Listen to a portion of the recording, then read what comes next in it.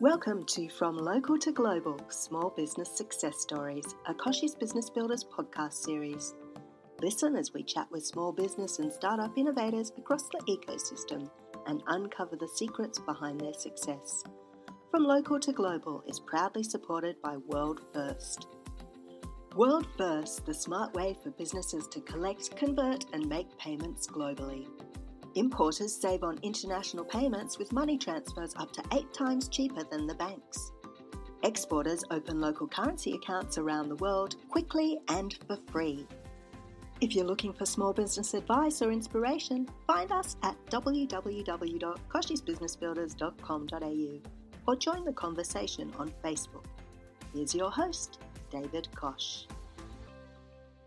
Hi everyone, Kochie here, and today I'm chatting with Jeff Parker. Jeff is the Chief Executive of WorldFirst, a fintech that had its start in a London basement and has emerged as one of the leading players in global finance. Jeff is here to give us a rundown on how this gutsy startup has taken the world by storm and what lessons you can take away from the journey. Jeff, welcome to the program. Good to chat from Hong Kong. That's right. Thanks for having me. Great to be involved. Now, tell us about the WorldFirst story. We've heard of Apple starting from a garage.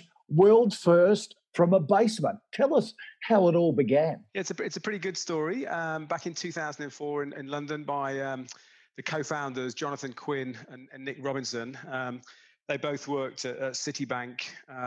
And I think they sold foreign exchange to big, large institutions. And I think they realized quite early on that the service and the price that was given to those large organizations just wasn't available to individuals and small businesses. And they kind of had a mission to kind of provide that service to smaller businesses. So they quit their jobs. They moved into Jonathan's basement in South London and kickstarted the business. And actually it was in the days, I guess, before fintech was really a term. They bootstrapped the business, using a credit card. And then 15 years later, the business has got offices in 9 countries around the world, 550 people. Wow. Serves a couple of 250,000 businesses. And then last year on Valentine's Day, we were acquired by the Ant Group, which is the largest fintech in the world. So yeah, quite a good story. Yeah, it is. Just an extraordinary story, largely because of a couple of founders having a dream and then really consolidating that dream, but also in a highly competitive industry with just massive global giants to take on. That must have been a bit nerve-wracking. Yeah, I think so. I think the ethos of the business and it's the DNA that's still in the business today has been very much around putting the customer at the heart of everything we do and solving real customer pain points. And I think they always believed that if they could solve real customer pain points, then they always had a chance to survive and thrive. And I think that's really what's seen them through and really treating those customers, is really unique and making sure they understand those needs. And that's really, I think, helped the company and led us and directed us all the way through and been a key core proposition that's led it to be successful. Because back in finance, a lot became a commodity, didn't it? With the use of technology for a lot of these large financial institutions, which for customers made them feel like a number rather than a customer. Yeah, you're 100% right. And I think one of the key things that we think differentiates ourselves is that customer service. I think we've always been focused on providing great customer service. I think as a business, we've evolved and we now leverage technology a lot more, but we always go by the motto of we want to provide a world-class service leveraging world-class technology. So it's all still about the service, but obviously where we can use the technology to improve that service, we will do. And I think some of the people that have entered into this space later are probably, they've probably got a different focus and the service isn't really their part. And that's what we sell. And I think what our customers really like about our service. Why did you get involved with WorldFirst? You've been chief executive since how long ago was it? In May. Just 3 months, yeah. But you come from big banking background, Morgan Stanley, JP Morgan, Macquarie Bank. Why did you get involved with WorldFirst? Yeah, so actually, you can probably tell by the accent. I'm from the UK originally, but I ended up going through kind of the investment banking and consulting route, but ended up in Sydney back in 2005, and I was at Macquarie Bank doing mergers and acquisitions. And one of the businesses that Macquarie bought into was a competitor to WorldFirst. Actually, it was what's now called OFX in the Right. international payment space. So I joined that and was on their executive team as the chief operating officer. And then got invited to join WorldFirst about 3 years ago. Moved the family and myself to Hong Kong, and it kind of has been a great ride ever since. But now I've been in the industry probably 6 or 7 years, but with WorldFirst just over 3 now, and it still feels like day one every day. The opportunity, as you said, is still so big, and we're still very much at the start of that journey. But also, no matter what business you're in, you can learn from WorldFirst journey, I reckon, from looking into it. And it's sort of a lot of Australian businesses have aspirations to be overseas, but out of maybe fear or lack of knowledge, just continue to think local.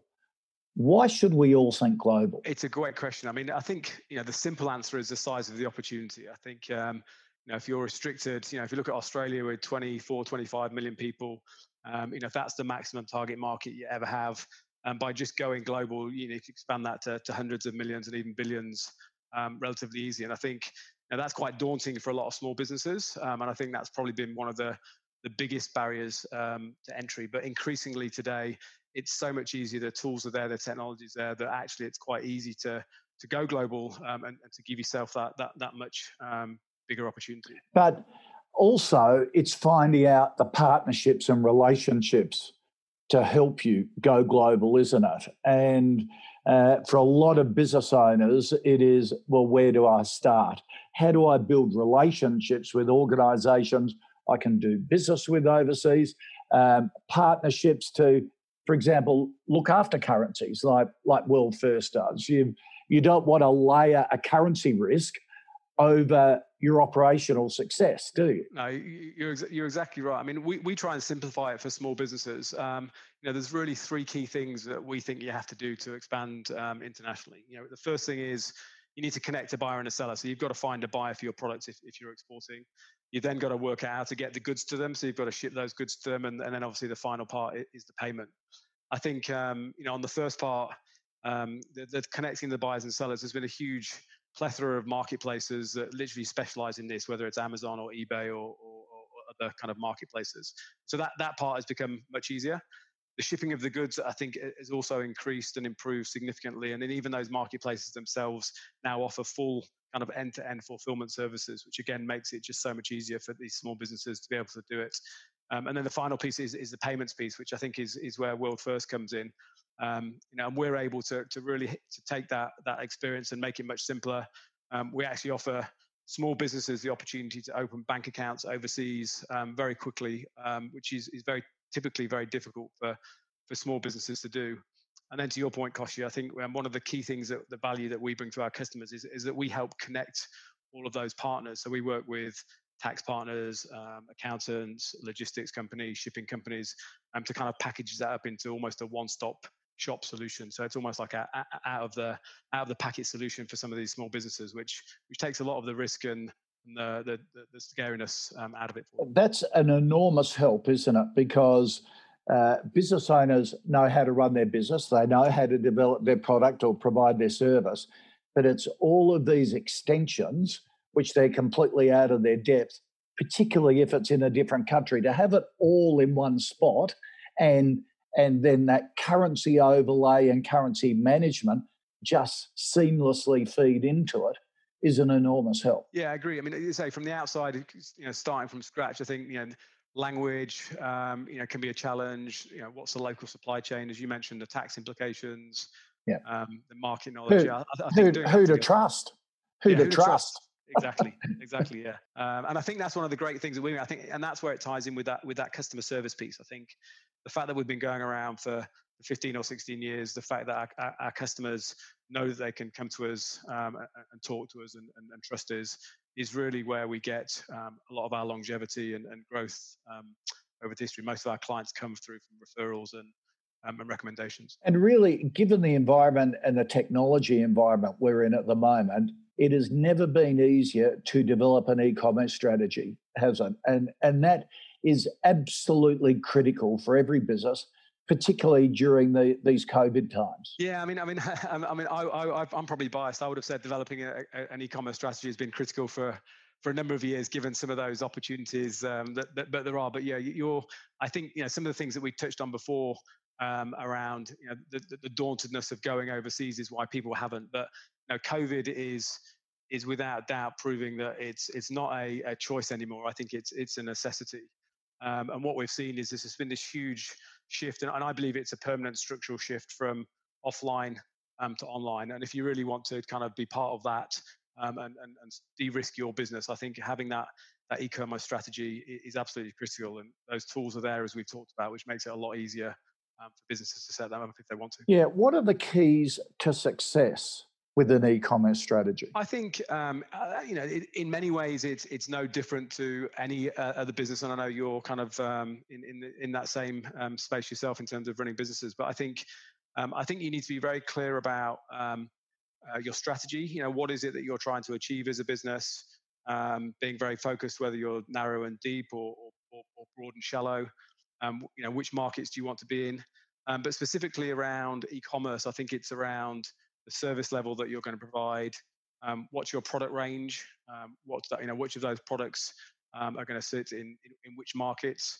And ultimately, then how are you going to sell and service those customers? Because I think with e-commerce, the nervousness that people have is that there isn't that face-to-face connectivity. So being really responsive to customers and being able there to provide support, I think is critical in terms of, I guess, creating that e-commerce strategy. And customers, because of what they've gone through in the last 6 months, doesn't matter whether it's in Australia, Hong Kong, the rest of Asia, has been given a boot camp of technology and buying and communicating online, haven't they? How many people had used Zoom before going into COVID? I know my 85-year-old mother hadn't even heard of it. Now, Zoom's her kids and grandkids around the world every single week. QR codes, getting into pubs and clubs. Everyone thought, what's the use of QR codes? Now we're expert at it. So customer expectations have changed dramatically, haven't they? I think they have. And as I said, I think it's a structural change now. I don't think there's any going back from this. And so this acceleration and this adoption of digitalization and e-commerce is only going to accelerate in my view. And the way to succeed, is that customer experience. About how do you make it really easy, simple, and streamlined for these customers, and how do you create a product that they want to use in their hand? I think it's the way forward. And customers are open to it like never before. Hey, when you look back on WorldFirst's success story, what are some of the lessons that every business can take away from it? Yeah, it's a great question. I think every business is unique, and so I think it's important that you look at it through your own lens. But there's definitely some things that WorldFirst has done well, and some things that we've done less well that I think are valuable lessons. I think as we've said, the DNA of our company is really focused on the customer and making it easy to do business anywhere. So I genuinely believe that if you focus on solving a pain point of a customer, a real pain point to provide real value, then there's always an opportunity to create a great business. And if you've got that long-term view, I think that should see you through in a lot of cases. I think being really clear about what your purpose is and why do you exist. I don't think it's enough anymore to just have a plan and execute. I think you need people to be really engaged and passionate about what you do. So being very clear about what is your mission and vision as an organization, I think is really important. And last but not least, it's a cliche, but business is only as good as its team. And so I think your number one focus should be building a great team.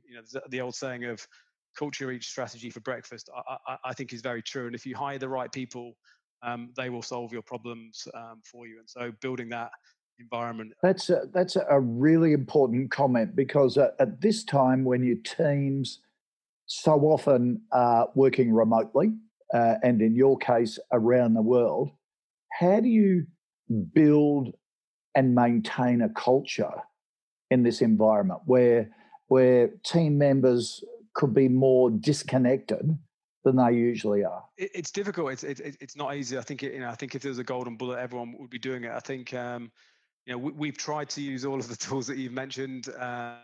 Zoom, and other kind of, and we tried to create kind of social interaction with that, with whether it's online karaoke events or music or comedians, etc. online, just to kind of build some culture. We've tried to give people flexibility so they can manage their kind of work and personal life, because increasingly that's kind of melding into one at the moment, which is really challenging.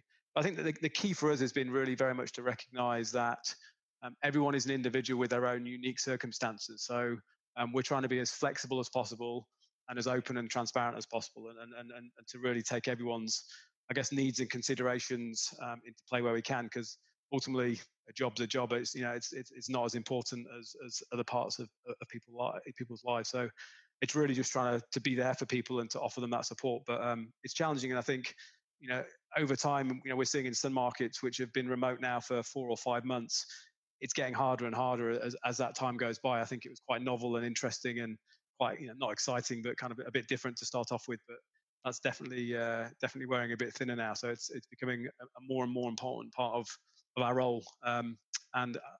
It's difficult, but we're trying our best. We've got to focus on it. Now, I can't let you go without talking about currency markets, where the Aussie dollar is going and the US dollar at the moment. Does WorldFirst have a view on it? Yeah, I mean, obviously, there's no crystal ball, but I think the US on Aussie has been pretty volatile over the last 6 months, and obviously that has a big impact on importers. I think it dropped to 57 cents earlier in the year, and it's back up to 72. I think our view is that probably that strengthening will continue as we head on, given all the uncertainty with the US at the moment. But I think the key to this around the currency markets, as you mentioned, is for any small businesses is looking at how do they manage that risk, because it's impossible to predict. And so obviously businesses like WorldFirst can help small businesses to manage and hedge that risk through some of the tools and strategies that we have in place. So I'd encourage anyone out there to speak to one of our dealers and get some views as to how they can manage that risk for their business. And you know what, you are absolutely correct too.